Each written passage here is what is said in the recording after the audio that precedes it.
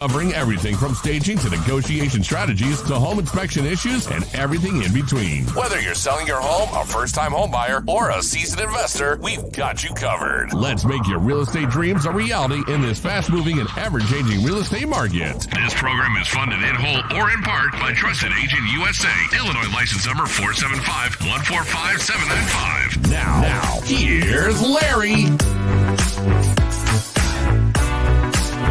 Welcome to Real Estate Radio, hosted by the real estate therapist Larry Shackman, a top producing real estate broker, author, CEO, and founder of TrustedAgentUSA.com, the ultimate real estate matchmaker, connecting you with top performing agents for 2% commission.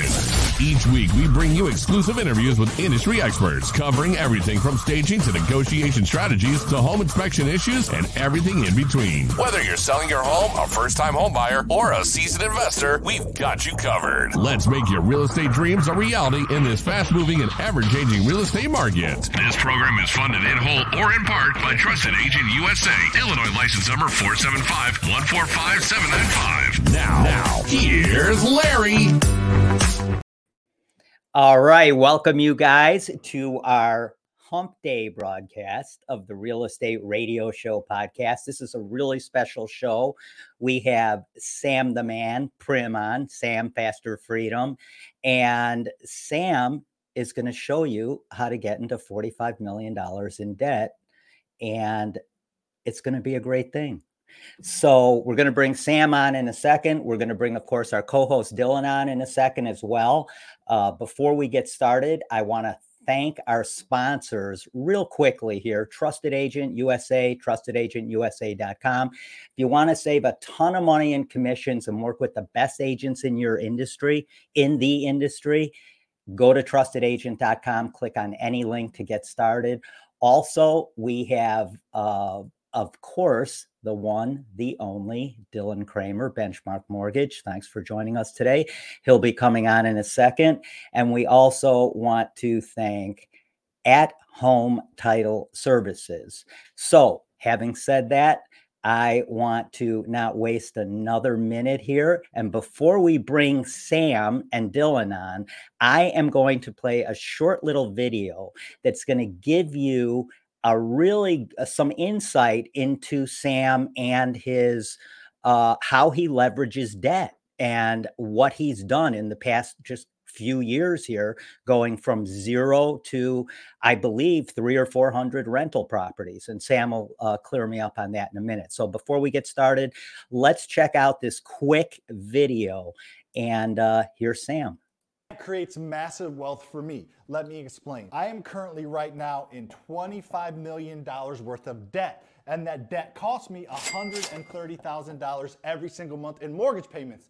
Scared yet? Now let's look at the positive side. Because of that $25 million worth of debt, I own $46 million worth of real estate, and that real estate is rental properties, so it brings in $315,000 of rent every single month. So I would not have $21 million worth of net worth and equity if I was not in $25 million worth of debt. So the debt not only allows me to become a multimillionaire, the debt pays my expenses plus my mortgage every single month. If you want to learn how to create massive wealth and you don't come from money, you need to follow me. I will teach you how normal people create financial freedom by properly leveraging debt. I'll take it one step further. Comment the word new below and I will send you an absolutely free 20-minute training on how to do this.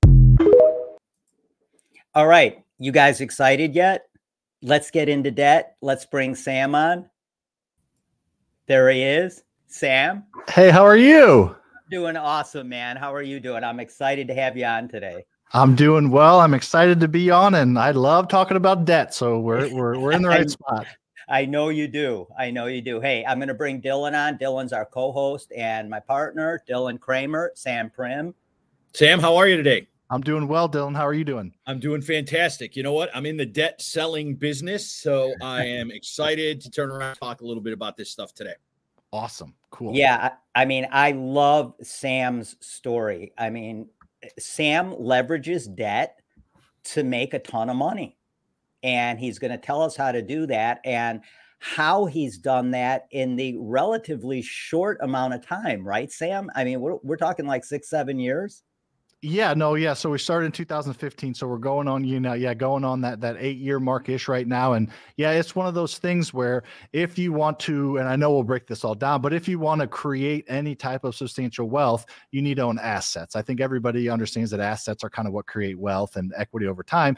But what if you don't have enough money to buy those assets? Are you just SOL?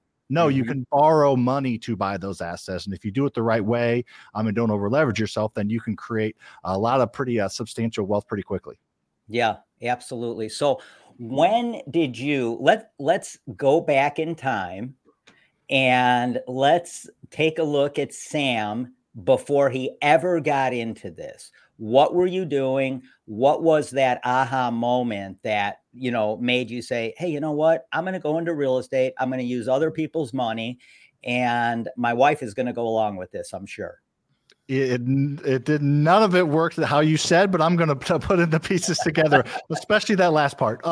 So yeah, and again, I wish I had more of like a cool, like aha eureka moment, or a cool, like Phoenix Uprising they're going to write a movie about, but I didn't, which the more I think about it, the more I talk about it, it's more powerful because I didn't have any of that. I was grew up super normal, Midwest, St. Louis here, lower middle class, didn't like want for anything, but didn't have a ton type of scenario, pack your lunch every day, go out to Taco Bell once a month for $5, our whole family would eat kind of thing. So just, didn't know it, but didn't have a ton, but didn't want for anything, and went to college and, was graduating college, and my plan was to just work for a company till I was 60, 65 and retire like my dad did. My dad was an engineer, worked for Boeing for 40 years and retired. My mom was a part-time teacher, so didn't have any of that really. And then in college, I was looking to make some extra money. Me and a buddy started a painting business. We started painting houses and inside, outsides, fences. It allowed us to party and have fun at night. And you can be a little bit groggy and still paint okay, right? So we were able to have fun and make a little bit of money. So that kind of started that entrepreneurial gene in me, I think. And then I playing sports and I had that competitive gene. And then I went into the quote unquote real world and got a job and was selling Caterpillar construction equipment. Good job, good company. But just, I wanted more, and I wanted to be able to have, be able to see what I could actually do. And I didn't know what I wanted, but I wanted to do something. And Lucas actually sent me cliche again, Rich Dad, Poor Dad, read that, just understood that real estate was a great way to potentially build wealth. And our goal was, in the next 10 years, let's buy 10 rental properties and then start to pay them off. And that was our initial goal. So we started with these small kind of goals and did it on the side. And I didn't know about the process we're going to talk about today. I thought you had to put 20% down to buy a rental property.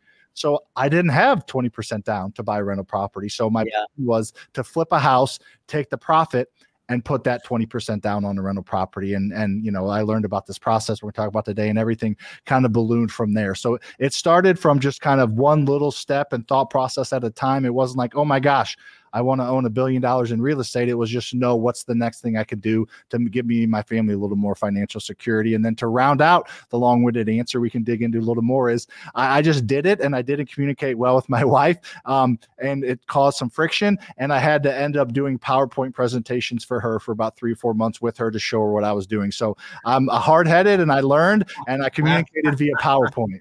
That's fantastic. Yeah, you got to get the wife on board. Yes. Absolutely. Yeah, usually she'll get on board if you're actually willing to do a PowerPoint, right? Correct. Yeah, that helped. That showed a lot. Yes. And put my tail between my legs and started from scratch. And I knew it was a good decision. And I just, I had a good job at the time. It started out, like made not very much money, worked my way up and was making really good money. So she was like, why are you doing this when you have a good job and we're sitting well financially and the future looks bright at this company? But I wanted more, and I wanted the longer term vision. I just did not do a good job of portraying that to her. Yeah. And your initial goal of 10 rental properties in 10 years is relatively modest. I mean, that's not like, you're going out there to slay the world. You just wanted to create a portfolio that was going to bring you that passive income and you could cash out on at the end of the day. Am I right? You're right. Yeah, no, I didn't have the proper like mindset or vision or maybe confidence even at the time to accomplish what, most of us and can really accomplish. The original goal was not to end up even quitting my job. The original goal was just to have this on the side. And I think we met one of Lucas's dad friends who had 35 rentals at the time. And we're like, he's the richest guy we know. And we're like, well, let's start to get into rentals a little bit. And one a year seems reasonable with, full-time jobs. And we hadn't started families yet, but we're in the process of getting ready to do that. So it just seemed like a reasonable goal that, even if that is your goal, it's modest, but anybody listening, if they buy 10 rental properties in the next 10 years, they are going to be financially set, and their kids and probably their great grandkids are going to be set with the wealth and equity that's created over time with owning real estate. And even 10 of them will make a huge financial dent. Something you said earlier, me and Dylan talk about often. A lot of people out there think you have to put 20% down in order to buy a property, which is of course not true, even if you're buying it as an owner occupant, but even more so if you want to go into the investment sphere, niche, whatever you want to call it, like you did, Sam. There's a lot of ways to do that creatively. And, one of the reasons I wanted to have you on was kind of selfish because I've been doing this 23 years, right? But I've been your typical, real estate guy, helping people buy and sell homes. I've done about 15 flips on my own. I'm comfortable in all. As a matter of fact, lately, as I get older, I'm not comfortable unless I'm uncomfortable. You know what I'm talking about? Mm-hmm. It's like, I just, I want to, there's more I want to do, especially as you have less runway in front of you than you do behind you. So you want to really reach out a little more. And one of my reasons for having you on is like to think, what is the fundamental difference between me and a guy like Sam? What is that fundamental difference that, look, basically, I know all the talk tracks. I've done it. I've done it for other people, and I've done flips on my own. I've never really gotten into wholesaling, but I know that you're kind of all over. You do a lot of things. I mean, you have rental properties, you have apartment complexes, you have storage facilities, which I think is a huge thing. And one thing I want to touch on with you as well today is downtown metropolitan areas are going to be going through a major change in the next, I would say, 5 to 8 years, because nobody's coming back to the office, and these companies are no longer renting out 40,000 square feet of it to have everybody in there. So they are going to need to repurpose this space. What exactly is your feeling about that, and how can someone like you or I take advantage of that? Yeah, no, I love it. I think where there's, movement and where there's change is where you need to go, where most people go the other way, right? Everybody's like, get out of commercial. It's a dying industry for all the reasons you said, with technology as well as after the pandemic, people working away from home. So people working at home, I do think it's a huge opportunity. And like everything else, I tend to,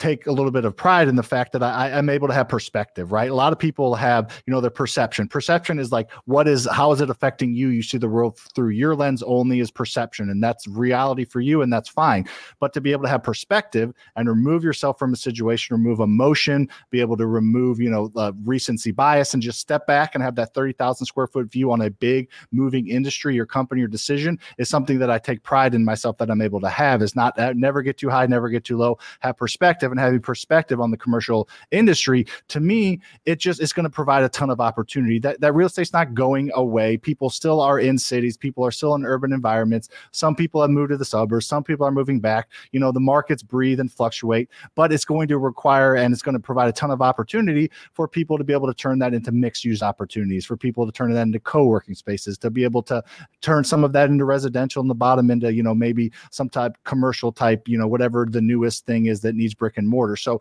it's just going to provide a ton of opportunity like it has in the past and like it will in the future. And everybody's talking about, electric, self-driving electric cars of the future. Well, somebody's going to make a lot of money on what they're going to do with parking garages in these incredible locations in cities because there's not going to be as many cars on the road. So with movement just requires opportunity and just being able to be willing to take some chances, take a little bit of swings and misses, try to hit a few singles before you go all in, I think is pretty wise. But I do think there's going to be a lot of opportunity in the commercial space. Yeah. Yeah. Dylan, what do you think about Sam's whole model? And Sam, I'm curious. Just, I mean, I've done a little legwork, but I think that for everybody listening or watching, tell us a little bit about how it all started, right? Like what in identifying your first deal. Larry and I have talked on occasion about, hey, house hacking on our show, especially when we're on the radio live. And it sounds, correct me if I'm wrong, if I'm reading between the lines, you did a version of that to kind of get up and running on your first transaction. Am I hearing that right? And if so, can you tell me a little bit about how that came together for you? Yeah, so kind of. So the way kind of my definition of house hacking is you're living in a part of it and then you're rehabbing it, whether you're living in a duplex or house. So I didn't move into the house that I was in. The first house I bought, I flipped it, and I knew that you could borrow money to flip houses. Right. I've seen HGTV show, Flip or Flop, all those shows, right? They have a rich person, they split the profits with them. So that was what I did.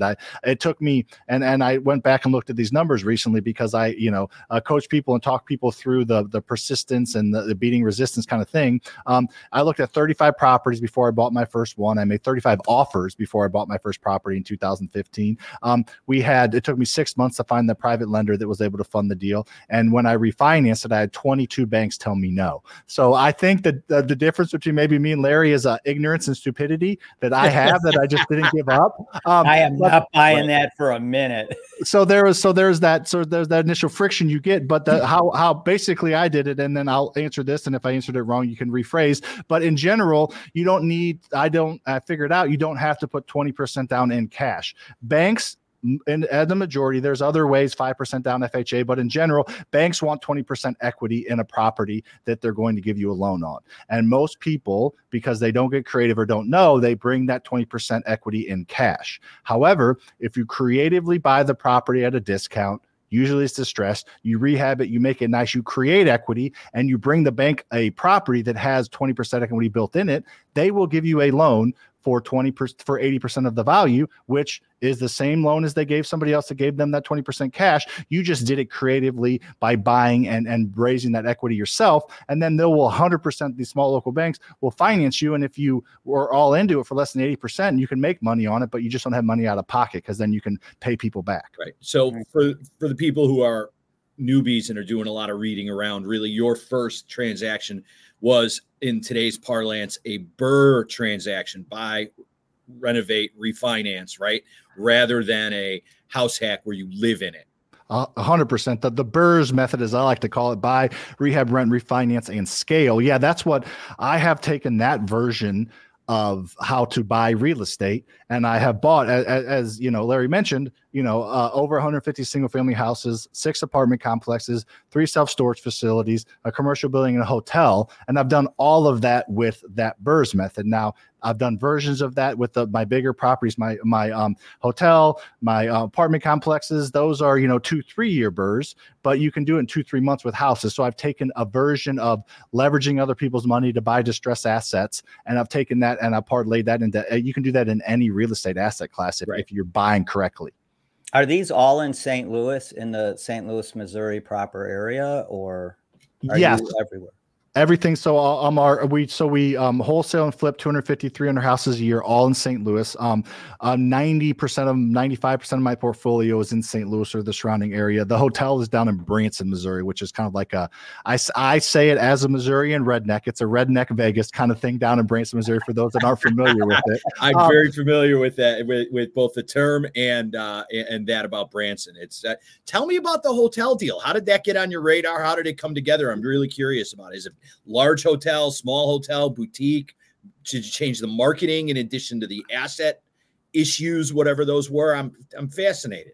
This is a wild one, and this is one of the newer ones. We didn't add as much rentals in 2023, just with the market shifting. The interest rates just made it a little bit harder. So we didn't grow as quickly in 2023 as we had been. But our big thing, one of the bigger things we did in 2023 was that hotel. So it's a kind of a boutique motel kind of thing. It's a kind of interesting story. So we have 6 acquisition people here in St. Louis that buy houses and contact with wholesalers and agents, and they're out there buying houses for our flipping company. Well, one of those got in contact, and a wholesaler contacted them from Branson. Actually, they live locally, but they have connections in Branson. There was this boutique motel, like it's like a dinosaur resort kind of thing. It's 20 units. 20 units. It's got studio. It's got 2-bedroom. It's got 3-bedroom. It's kind of a hodgepodge of units all in one little deal down on Indian Point, a really, really popular place right south of Silver Dollar City in Branson. Sure. Incredible location. It was, kind of went to the wayside, mom and pop owned, not very efficient, and they wanted out of it for what they got into it. So we ended up buying it for $850,000, and we figured it needed about $700,000 worth of work to get it to this nice boutique feel that we wanted. So we bought it for that $850,000, and we, assumed we were going to have to put $750,000 into it. So not to get too convoluted here, we used private lenders for the down payment, and then did the other percentage with a bank, and then the bank financed the construction as well. And of course, we ended up putting $1 million into it, but way more than we thought. But the cool part is, it's just like a house. We bought it at a huge discount, $850,000. The previous owners were going through a divorce. They had this dinosaur themed thing that they took on the road that they were able to make money on and go. I don't want to get into that, but it appraised. And everybody says, well, why would they sell it for you at this? Because they were distressed, and nobody knows what something's worth until they actually put it on paper. It appraised for $1.9 million as it was. So we walked into $1 million in equity, and a pro form, or like a predictive index of what it's going to be worth once it's fixed up with the cash flow we're going to get, because we're turning it into a hotel, but more like a short-term rental type of thing. Sure. We're going to be able to rent them on a short-term basis. With the cash flow to produce, it should be worth well over $3.5 million. So it was a really great deal. Those are few and far between. It's not like those are every deal we're doing. And everybody says, well, why would they sell it at that? And then, I want to do that deal. Well, I couldn't have done that deal 5 years ago. Like, people need to understand that some of these bigger deals, they take time. You have to do the body of work between your beginning and the concept of getting it to your plate. I get that. Yep. So that's that deal. It's a really cool deal. We're super excited about it. It's going live. Branson doesn't have any really tourist stuff going on right now, but here in February, it's going to go live. What's your weather like now in St. Louis? We just had 2 snow events in a row here in Chicago Metro. Yeah, we got a little bit of snow. We got like a half an inch of snow on the ground. Nothing crazy. Yeah. I'm very familiar with Chicago. My mom grew up in Elgin, got relatives in Palatine, got good friends up in North Shore by Ravinia there in Highland Park. So I'm in Chicago quite often. And I grew up going up there all the time. So I love Chicago. But it always used to be 10% higher or 10 cents higher for your gas, and then about 10 degrees colder. We always used to kind of joke. Yeah. And we got a lot more snows than us, but we get 2 or 3 snows a year these days. Not a ton. Well, if you're ever in town, ring us up. We'll have lunch. Let's get together. But, I'm curious about something, because like I saw a video that you did about midterm rentals, and it's something you're really excited about right now. And I want to get into that a little bit, because they're not B&Bs. They're not necessarily someone that's coming in for a week or two, but you can get higher rents on midterm rentals, if I'm not mistaken. And there's just some differences about that type of rental. So give us a little background on that and why you're excited about that. Yeah, I think midterm rentals are the next big thing. I think, I'm not like in the big prediction business. I'm more in like the prepare for what's going to happen business and react quickly business, but kind of a prediction that I don't usually do a ton. I think midterm rentals are going to be huge. I think this is like short-term rentals, Airbnbs. This is like short-term rentals in 2005. These midterm rentals, there is a ginormous demand for 30 day to 60 to 90-day rentals via traveling nurses, via corporate leases, via digital nomads. People are traveling, especially younger people are traveling all the time. They have a job, they can work remote. They just want to live in different cities for, throughout the year. So there's a huge demand. And I just did some research about this because I'm going to be putting out a lot of things about this here in the near future. There is about 1.8 million traveling nurses in the country right now. And there's not exact data, but there's several 100,000 throughout the country, other types of, digital nomads or corporate leases or insurance displacement. My brother-in-law's house got hit by a tornado and he was displaced for 6 months at a time until his house got redone. So those type of needs are out there, but there's 200,000 midterm rentals in the country right now. And there's over 2 million people that need midterm rentals right now. So the simplistic supply demand ratio is very far off right now. And it's the best of both worlds. So on short-term rentals, you get people in and out, on a weekly basis, a weekend basis. They're overbooking it. They're kind of partying. They have family there. They tell you they're bringing 8, they're bringing 12, all this kind of stuff. They live in it hard because they're there for a short period of time. And long-term rentals, which I'm still a big fan of, they're great. People live there for an entire year. So every time they move out, there's just so much stuff to fix and you can't get as much rent on a long-term basis. So this midterm rentals is right in the middle. It's 30 to 60 to 90-day leases that these traveling nurses need, other people need. And if you're able to provide a really good house, you're able to get way more rent because you're breaking out, because you're willing to do something that long-term tenant and aren't willing to do, is you're willing to give them a 30, 60, 90-day lease, you furnish it, and you're able to really, really cash flow, because I personally don't think prices are substantially going down anytime soon. And then I don't think interest rates are substantially going down anytime soon either. So I think the new norm is high prices, high interest rates, and most people aren't able to cash flow on a long-term rental basis. The numbers just aren't chalking up because the cost of money is so high right now, that this is that solution for that. This is the solution to where you're able to, I just did a example, $85 a cash flow on a rental property that I bought. I turned into a midterm rental that cash flows net $750 a month because of the tenant base that you're bringing there. So there's a ton of other things I really like about midterm rentals. The tenant base, they stay there, they take care of it, they're working, they're sleeping, working, sleeping, little low maintenance, not like the short-term rental. So anyways, it just kind of fits that middle ground. That's a unique thing with people traveling and technology these days. I think it's going to actually grow. Okay. Sam, in that space, I have another question, and just from a clarity standpoint, it seems to me like that's the type of space where, from a payment guarantee standpoint, not only will you make a little more, but it seems that there will be corporate dollars paying those bills rather than personal income dollars paying those bills of the tenants as often as not, and that cash flow might not only be higher but more reliable. 100%. And a lot of that comes from like traveling nurses is the biggest part of the midterm rental space right now. And I think in the future, they get stipends from the, from whatever, hospital that they are getting, that they have a contract with. And there's like websites that track all this and connect you with these people. And so you're right. They get stipends from the hospitals to spend on housing. So they're willing to spend a little bit more, and they're moving out. You get 3 or 4 moves out in a year, which is not a huge deal, especially if they take really good care of it, as opposed to 3 or 4 moves out a month in the short-term space. So you're able to basically cash flow very similar to a short-term rental. And I think the average occupancy for midterm rentals is 85%. Short-term rentals is like 56%. So your occupancy is higher, not quite like long-term, but the cash flow is way more. Okay. And do you advertise these units as midterm rentals, or how exactly do you position that on the market? Because let's say you have this unit that is for rent. Someone comes to you and says, "Hey, Sam, I plan on being here for 2 years, or I'm definitely going to be here for at least a year.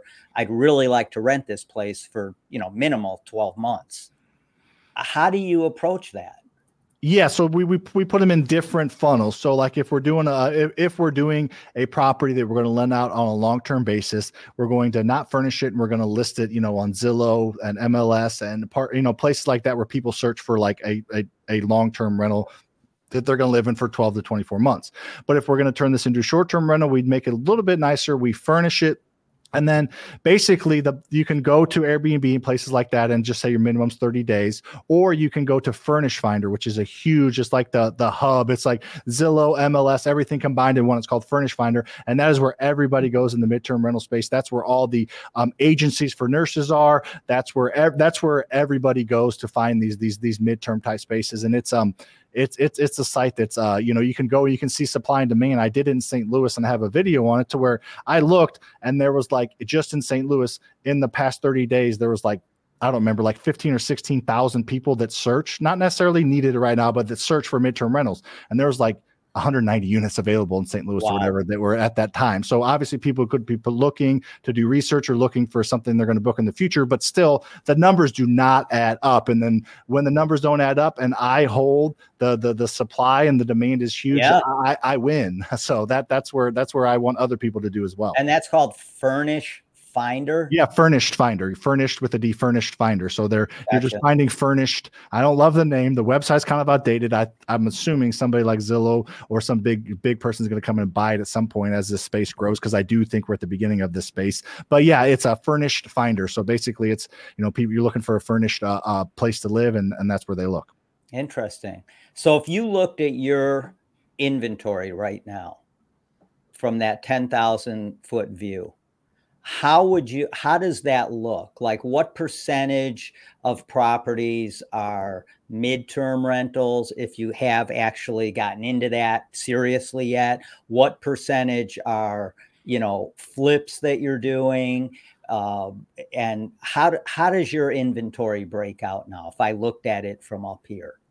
Yes. So you look at from up here, from the bigger view, about 10% of what we have is midterm or short-term rentals. The rest is long-term rentals. And then as far as like the day-to-day transaction, those are things we hold and keep for a long time. As far as the day-to-day transactions go, we buy 20 to 30 houses a month, probably closer to that 20 mark, 20-ish houses a month, let's say. And a majority of those, I would say, 60% we wholesale, 20% we fix and flip, and the other 20% we keep as rentals and then put down whatever path makes sense. Because midterm rentals, you can honestly do them pretty much anywhere, but within 10, 15 minutes of a hospital is if it's something is within 10, 15 minutes of a hospital, it's a smaller unit. We're going to turn that into a midterm rental any day. Well, Chicago is like a prime market for that, because there's a ton, there's Rush Presbyterian here. There's other big hospital. Minnesota is a huge market for that, because of their medical, the hospitals that are there. So, that's really interesting. And are you looking at this primarily from the traveling nurse kind of perspective, or is there another genre, if you will, of people looking for midterm rentals? A majority of it is that traveling nurses. And then I'll finish that, but to piggyback on your point, you're right. Chicago is because that's tougher to cash flow with, the taxes and things like that up in Chicago. And the biggest markets, which is interesting how the markets fluctuate. Again, that perspective thing that I love. It's usually that I tell people Midwest, Southeast, red states are the best to own single family rentals in. Just the laws, the taxes, not getting political. They're just better to own real estate in. However, the biggest opportunities are in California, New York, and Chicago, and those type of states for this midterm rental, because your cash flow kind of can be super max succeeded because of the midterm rental space. And places like New York and even Dallas have recently said no more short-term rentals. All right, and the way they get around that is they say 30 days or more. Midterm rentals are 30 days. It gets around it. But then as far as sorry, I went down a little bit tangent there, but what was your other question that I kind of just your general inventory, how that breaks out? Yeah. So in general, it's going to be a majority of what we do every single day is what we wholesale and we flip. It's our daily, transactions. We have 3 companies, 46 employees. The biggest one is the flipping company. 23 people work for that company. So we need buyers. We have rehabs. We have, contract to close, marketing. So that's the biggest head of the snake. So that's what gets, kind of everything filters through, and then we parse it out from there.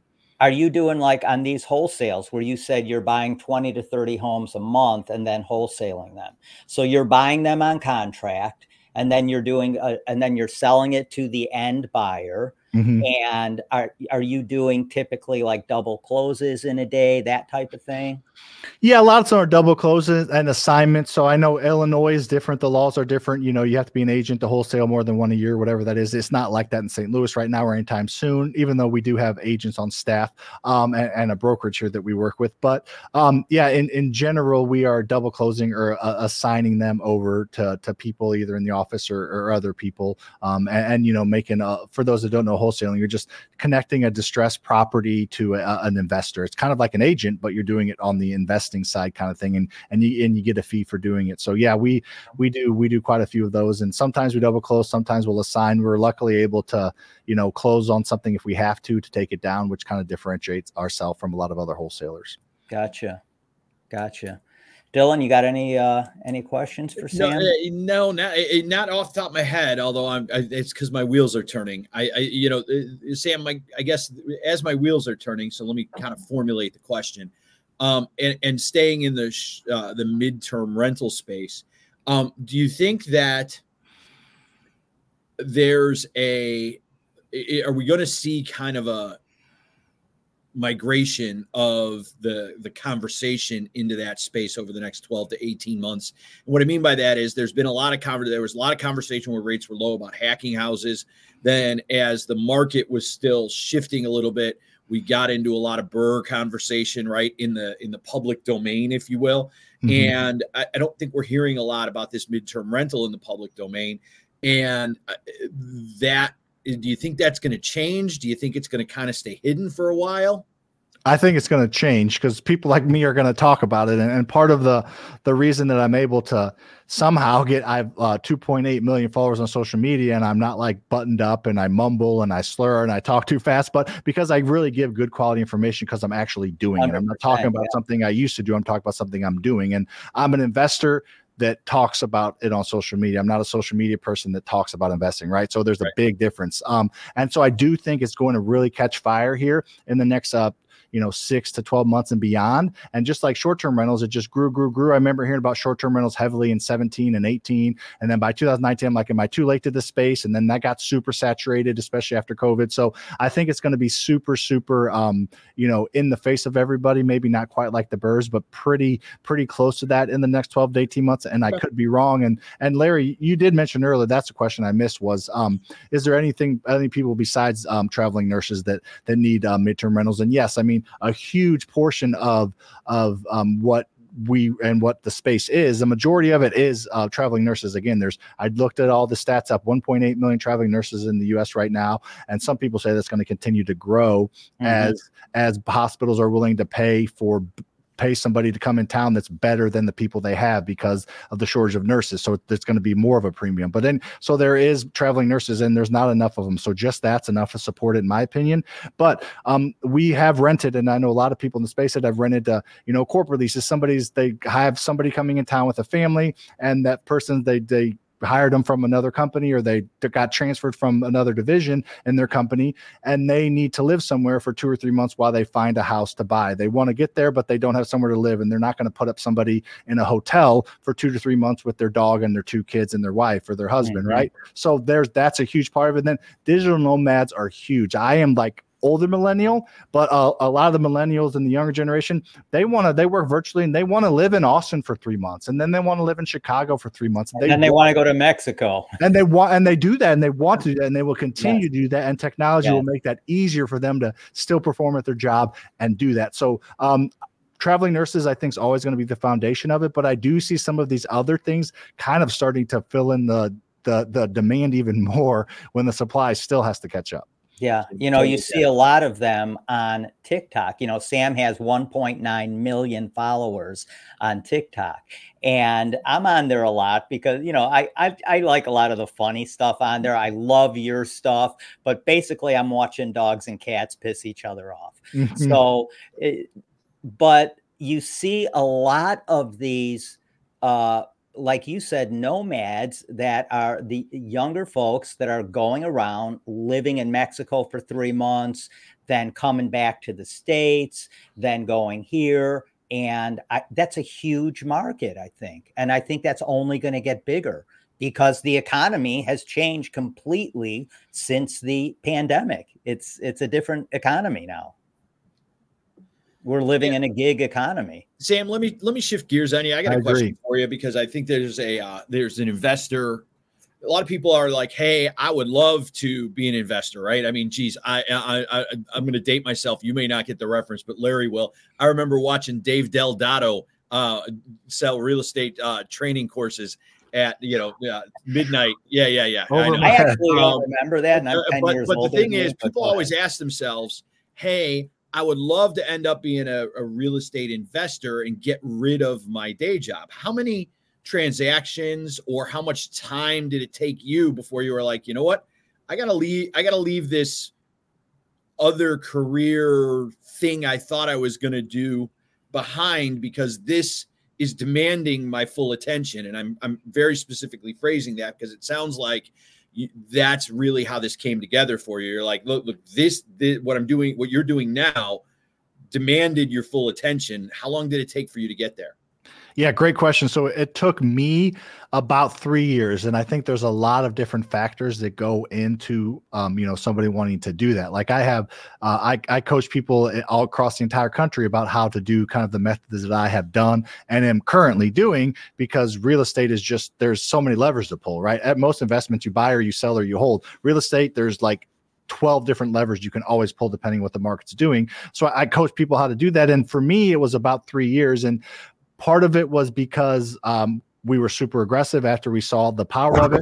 And part of it was we bought so many rentals because I was trying to replace my W-2 income with rental income, sure. which looking back is stupid, right? Like how I buy real estate, you're going to cash flow $300-400 a month, net per door. How many of them those might have to buy to replace my salary and then to not have to have any like cushion? And it just wasn't the right way to do it. So what helped me kind of make that happen faster was understanding that I need to become an expert at finding distressed properties. Once I build a team and processes and systems to find distressed properties, I can keep some as rentals, I can flip some, and I can wholesale some, so I can feed my active income need as well as build passive income on the side. So that's what really did it for me. And as far if somebody's trying to do it, replacing their W-2 income with rental income, man, I would say it's going to take 50, 60, 70 rentals. And how long is that going to take you to replace it, do it the right way? So you need to mix in flips and wholesales, in my opinion, if your goal is to get out of your job. So are you looking at pre-foreclosures, the shadow inventory, and, other things like that that haven't come yet, but are in that pipeline? Yeah, so we kind of have two main pipelines that we're feeding and monitoring every single day. One of them is that the networking pipeline. So we network with real estate agents. We bought 50 houses last year in 2023 from real estate agents that brought us their pocket listings or their pain in the butt. You guys are in the retail space, so you understand. A good agent's going to do 15, 20 transactions a year. 90% of them are I don't need to be involved, but it's that one that's that hoarder house that won't pass occupancy, that hasn't been updated in 40 years. It's going to be a pain in the butt for them to sell. There's going to be a ton of credits on the back end. There's going to be all this pain for them to sell, or they have the rapport with the client. They call me.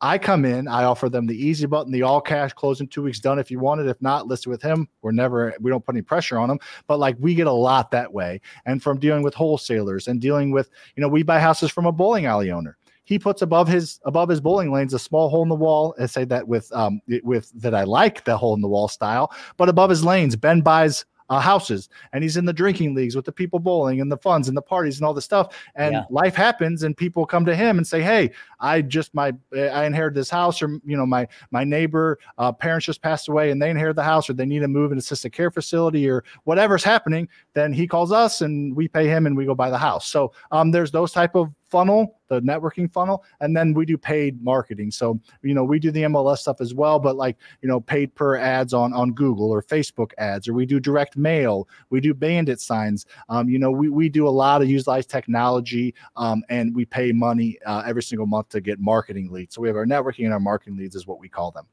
Okay, I want to move on to the investors that you work with and that other person's money that you're working with to finance these deals. I'm assuming you're still doing that. You're still leveraging other people's, you're still leveraging debt with other people's money. I'm going to guess you're probably paying out about 12%, somewhere around that.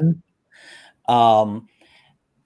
Are you working with a handful of investors? Like right now, at your point, are you working with a handful of investors now that you've just been working with for a while? And so you get this deal and you show them the numbers, you show them how it's going to work, how they're going to get their 12% back over the next 12 months or whatever it is. Or are you still out there beating the bushes for investors to work with?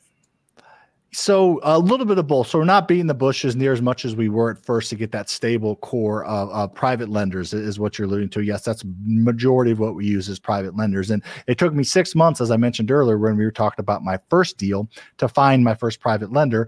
But that's exactly what we did. We found them. We explained the deal to them. We personally guaranteed there's return. We added them, as we did a promissory note with them. So you do it all the right way. It's a great way to them. Put them on the insurance. You put them on the deed. The whole everything. thing. So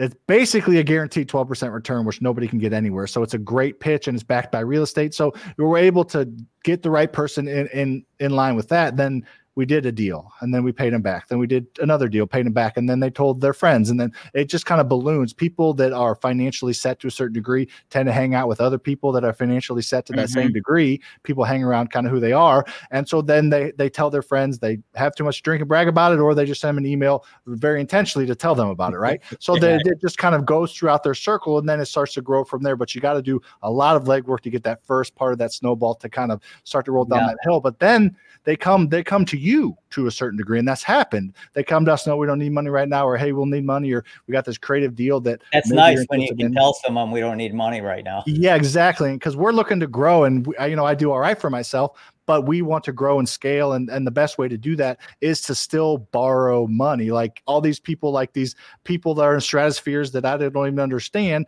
like Elon Musk and all these people, they still borrow and leverage money. Like people get afraid of this debt thing, but if you properly leverage it, that's how the world and the economy works. Like the great example I would say, like Mark Zuckerberg, Facebook, right? Like he borrowed money to make Facebook better. And then he took the ad revenue from Facebook to pay back who he borrowed the money from. He would have eventually figured it out, but it happened so much faster because he borrowed money. Elon Musk bought Twitter, now X. He didn't use his own cash. He didn't cash out all his Tesla stock. He did a little bit, but he borrowed money from other people and brought investors on the board and leveraged money, got into debt, owed them money to buy it and to grow and to scale it because he didn't want to liquidate too much. So you can understand the power of a leveraging. And if you can do it the right way, it just puts your wealth and your financial success in hyperdrive. It's so simple, but it's not easy. You borrow money to buy an asset. That asset produces cash. You pay off who you borrowed the money from with the cash from that asset, and you own that asset. So that's it. That is very simplest form.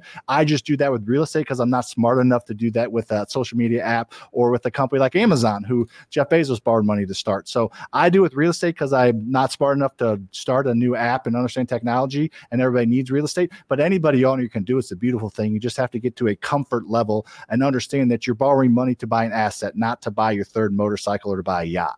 You have to get comfortable being uncomfortable. Yes. Right? Mm-hmm. Yeah, because I'm thinking very seriously myself about talking to you about doing this kind of thing in Chicago, because now there's a guy in Chicago. His name is Andrew Holmes. You might have heard of him. He started Chicago RIA. Now it's National RIA. He has about 9,000 members in Chicago. These are all different types of investors. Many are newbie investors that come on to, like you said, if you want to do something, get around people that are doing it. And you're going to learn from those people, and you're going to learn from their mistakes, and they're going to be able to help you. And when you get involved in like a Chicago RIA or a National RIA or some other organization like that, you're going to have access to hard money lenders. You're going to have access to other things. So I think it's super important to kind of surround yourself with people like a Sam Primm, like an Andrew Holmes, like other people that, like Andrew is the Sam Primm of Chicago, right? Mm-hmm. Like you're primarily in St. Louis. Are you poised at all to venture into other markets, like other Midwest markets, for instance, Chicago? I think potentially to a certain degree, but there's just real estate's such a big, you guys understand it. A lot of people don't. Like, every time I'm on a plane, I'll fly and I'll look down, whether I'm with my wife or my business partner, be like, our $47 million in real estate is like those 3 blocks, and look around. And we're talking St. Louis, a mid to smaller market. So there's just so much room for us to grow in St. Louis. And kind of some of our goals are to make St. Louis a more desirable city and kind of to get involved here locally. So I could see us branching out a little bit. But I think the Midwest and St. Louis and Missouri, we got plenty of room to grow here always. And we're going to continue to push here, go deeper rather than wider. I feel like you get a lot of advantages the deeper you go. So that's kind of our plan. I'm sure we'll stretch out and do it eventually. And to piggyback real quickly off your point about getting around other successful people, like, you're going to pay for, if you want to try something new, you're going to pay for the education. You're either going to pay for it through mistakes and loss of profit, or you're going to pay through it by like paying somebody, or just even just being around people that are free that are doing it. So you have to, so many people don't start because they can't get over their ego of like needing to pay or just be around other people that are willing to help. I pay a lot of money a year to be the smallest person in the room and learn through osmosis, through connections, through just actual ways to do things. And then I've been fortunate enough to become the bigger person in that room. Guess what? I leave that room and I pay more money to be the smallest person in the next room. And that's what I've learned from the most successful people I've ever been around, is they put their ego aside and they pay a lot of money to be the smallest person in rooms. Not that it's hard for me to do this, but I always tell Dylan, if I'm the smartest person in the room, I am 100% in the wrong room, right? I mean, you want to be surrounded by people that can help you grow, not surrounded by people that can slap you on the back and say, wow, look at you, look what you've done. No, that's not going to help you grow. That's not going to help you expand on what it is you're already doing. So like I said, one of the reasons I wanted to have you on is because I really, really want to take a serious look at getting into multifamily properties using other people's money, because I think there's just a ton of opportunity for that in Chicago. And also what I'm seeing in Chicago is a lot of younger people are really, really wrapping themselves around the idea of house hacking, which we touched on earlier, which, those two things don't really coincide with what I want to do and what they're doing. But I just find that interesting that a lot of these younger people are starting to look at, if I buy a 4 flat and I'm living in one of them and renting out the other 3, I'm practically living for free. And at some point, someone's going to have paid this property off for me. And now I can move on to the next adventure. Yeah, no, I 100%. Dylan, I think you had something. Yeah, I did. Hey, Sam, I wanted to ask you really 2 questions. The first one is, just for the people who are listening or watching, what are the 1 or 2 things you would do first, having learned the lessons that you've learned, to kind of get started or jumpstart whatever their agenda or finding their agenda might be? And then the second question is, bringing this back to kind of some of the stuff in looking at your website, do you have access to education for pay rather than learning lessons the hard way that you might be able to tell people listening about that in terms of the product or service available from your company? For sure. Yeah. Thank you for both of those. Yes, for sure. So in general, I think that I'll kind of take them in reverse order. So yes, I do have products and coaching, things like that. I don't like pitch it and talk about it a ton, but we have 1,600 students around the country. We have a ton in Chicago that own over 200 million in real estate. So I think kind of the proof is in the pudding there a little bit as far as what we offer and being around other people. I tell people we're creating wealth here, not widgets. So it's going to take time, energy, and effort, and getting around other people and just helping me show you the grooved path to become a multimillionaire is worth a lot more money than you're paying me to help you do it. So we do have that, and anybody that's interested, just hit me up on Instagram or contact our website for sure. So wanted to get that out there. Yeah, I don't want to make it a pitch fest, but it is. I used to shy away from it, but I've seen the success 2 years in, 1,600 students. I've seen the success of people quitting their job, buying 40 rentals in their very first year, getting their first property under contract ever in the first 2 weeks of being in the program. So I believe in it now. So I don't shy away from telling people about it. So that, and then your first question was, was really what are the first one or two things. Oh yeah, for sure. Okay.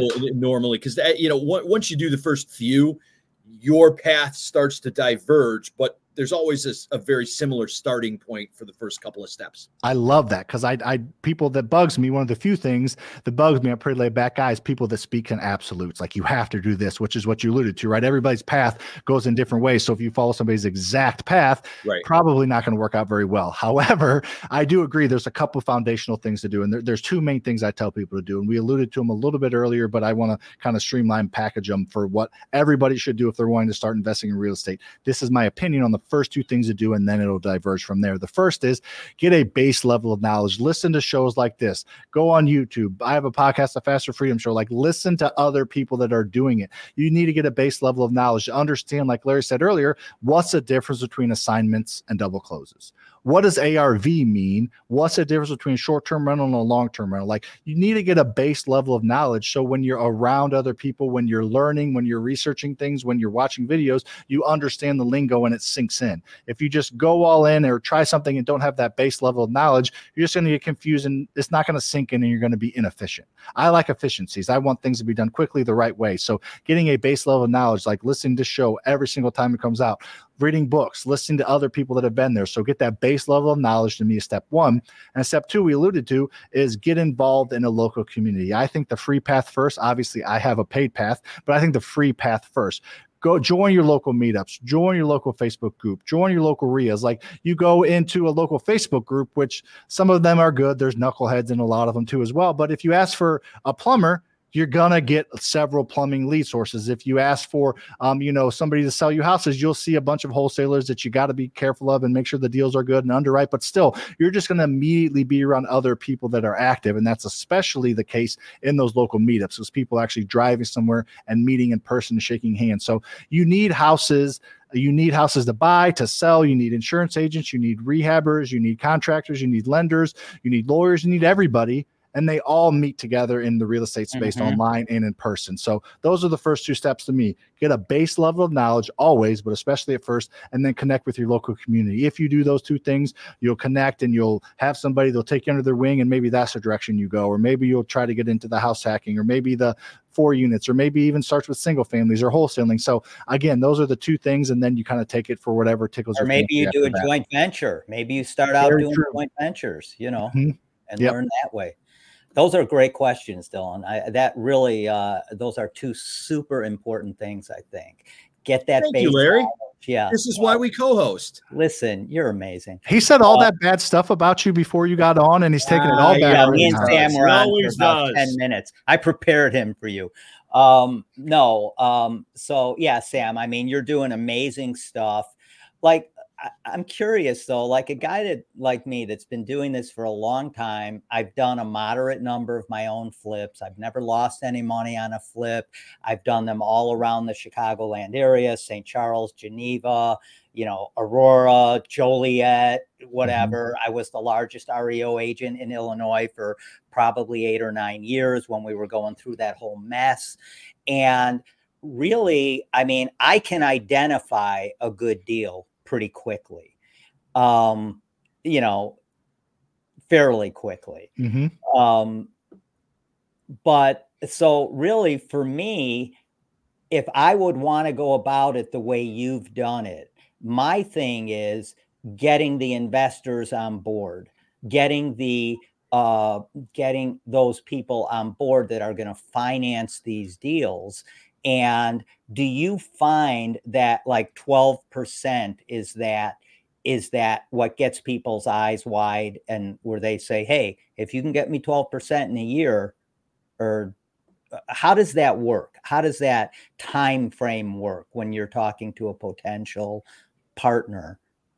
Yeah, so there's two main funding sources that you and everybody else here should look to if they want to get into real estate, if they're wanting to like finance the purchase and rehab of these distressed properties. And the first one's the easy one. That's hard money lenders. They're probably going to be more in that 15% range, but people need to understand these higher percentages, these are annualized. So if the loan's out for 6 months, you're not paying a 15% return, you're paying a 15% annualized return. So it's just part of doing business. If you don't have the money yourself, you're gonna have to pay for it. So it's like I say, you can finance a flip yourself and make 50 grand profit, But if you don't have any money, you make zero profit. Or you can pay somebody 10 grand of that profit, which is a lot of money, but you make 40 grand. So you want 0 or 40. So what are your options? So that's what I always tell people. So hard money lenders, Google them, ask about your local RIAs, ask about your local meetups. They're a great resource. They're a little more expensive. They are going to maybe look into your W-2, your credit history. So they're a little more, a little bit harder, a few more hoops to jump through, but they will fund the deals if they're a good deal. And they're like a second set of eyes. They won't fund it if it's a bad deal.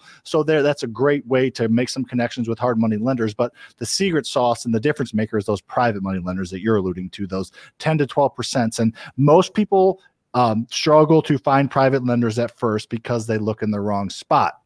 If I want to go golfing and find a golf ball, I'm not going to go to Wrigley Field, right? You have to look in the right spot for the right thing. And most people think private lenders are a rich parent. They are a rich aunt, a rich uncle, somebody with $10 million in the bank that's going to give you some money. The people with $10 million in the bank, if they have that much in the bank, they have hundreds of millions elsewhere, and they're not worried about your 10% on one house. So you're looking in the wrong spot, and you're looking for something you're not going to find. That's that reference of the Wrigley Field that hopefully hit. But in general, the most private money lenders, they're your normal everyday people. They're people, and this is speaking little generalities, but the majority of private money lenders, there's younger ones, there's older ones, they're in their 40s or 50s. They're a W-2 corporate employee. They have lived at their house for 15 or 20 years. Their kids are in high school. They've contributed to an IRA for the past 20 years. They have a 401k. They can self-direct their IRA. They have equity in their house that they could pull to lend you. They have money in the stock market. They have a money market account they can pull money from. They have a decent portfolio built up that they are willing to diversify with you. You're not asking them for all their money. You're asking them for 100 grand from one and 50 grand from the other. So you get your 150 grand you need from the deal. And it's a diversification play for them that allows them to have another stream of income based on what they've built. It's people that are normal everyday people, an insurance agent, an engineer, your parents' boss, your grandparents' neighbor. That's who it is. It's normal everyday people that are looking to put a little bit of money aside because you have developed a relationship with you or somebody you know has. So those are the type of people that you need to look for. And as soon as I tell my students that, and as soon as they see the difference, most of them, not all, within 2 or 3 months are finding somebody. When they were trying to look before, they were just looking in the wrong spots. They go through their phone, text everybody think has money and say, you want to give me money to invest in real estate, and everybody leaves them on red, as kids say these days. So you just got to look in the right spots and have the right conversations, be willing to have them over and over. Yeah, makes sense. Listen, we're going to wrap this up, but before we do, I want to give everyone a chance to find out what is the best way to get in touch with you and, just start their journey or continue their journey. Yeah, the best way is Instagram. You can obviously go to our website. I see that scrolling across the bottom. That's FasterFreedom.com. So thank you for that. But the best way to get in contact with me is on Instagram. I'm on all social media. You mentioned TikTok earlier, but the messenger that I'm much more active in and that's much better messenger is Instagram. So it's my name is Sam and my company's Faster Freedom. So SamFasterFreedom, or you can just type in Sam Primm on Instagram. Just hit there, shoot me a follow if you don't mind. Just shoot me a message and I will gladly answer it, point you in the right direction, send you some training, send you a video. I'm in the messenger every day. Most people that have the kind of size following I have aren't in their messengers, but I enjoy it. And I think it's a very fruitful use of my time to help people and provide solutions that, help them and then end up usually wanting to learn more from me. So you will get a hold of me if you DM me on Instagram. Awesome. Dylan, you got anything else for Sam before we let him go? We just covered it. I think that the follow is the way to play it. So sometimes I would ask if you have something that you want to, have somebody drop their email or get something or whatever, but they can just follow you and it sounds like it'll be fine. Yep. Let's leave it there. Yep. You got it. Sam, thanks a lot we'll talk again because I'm serious about wanting to get something going here in Chicago. And hey, you might be my next mentor. Who knows? There you go. You never know. There you go. Sam, appreciate you taking the time, man. I'm here for it, Larry, and I appreciate that, Dylan. Thank you very much for hanging out with me for a little bit. All right, man. Have a great day, man. I'll see you. See ya. Okay. All right, everybody. That was Sam Primm, and I think we got just a ton of great content out of that. What do you think, Dylan? Absolutely. That's what we do. We've been doing this for a while now, Larry. That's the best Wednesday podcast we've had. So it's fantastic. Yeah. And gives me about 3 things for us to cover offline. So we'll get to that. Yeah. And Saturday we'll revisit some of this stuff. But Wednesday, like we talked about, is our deep dive day where we really dive deep into a specific subject, and then maybe cover it a little bit on Saturday, the finer points of what we discussed on Wednesday. I think that's a great idea. Yeah, I'm glad to get back after it on Saturday. So let's wrap this for the people now, since we're already past our hour. Yeah, so we will see all of you guys on Saturday at 9 a.m. live from WCPT 820 a.m. Do not forget to tune in. We got a lot of stuff to talk about, lots going on in the real estate market. And me and Dylan will be here for you. So we'll see you Saturday from 9 o'clock to 10 o'clock, WCPT 820 a.m. Dylan. Thanks, Larry. See you soon. You got it, man. Okay.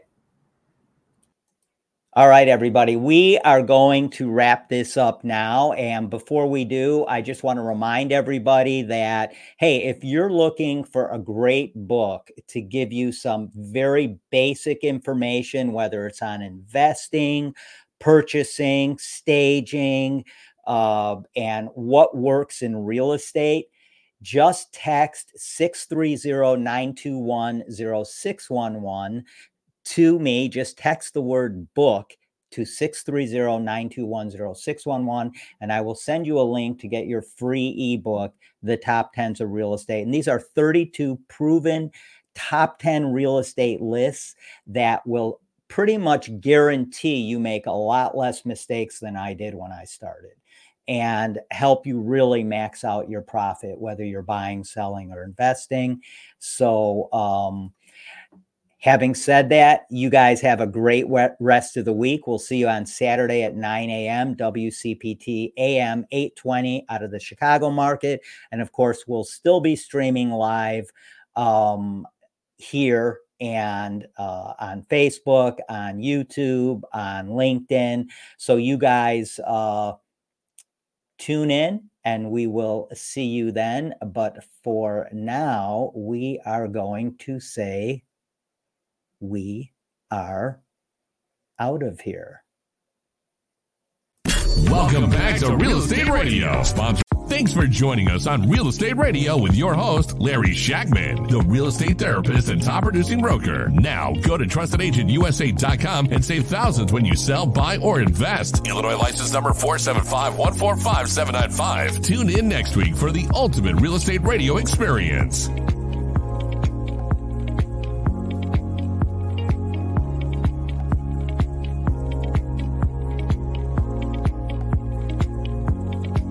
Thanks for joining us on Real Estate Radio with your host, Larry Shackman, the real estate therapist and top producing broker. Now, go to TrustedAgentUSA.com and save thousands when you sell, buy, or invest. Illinois license number 475145795. Tune in next week for the ultimate real estate radio experience.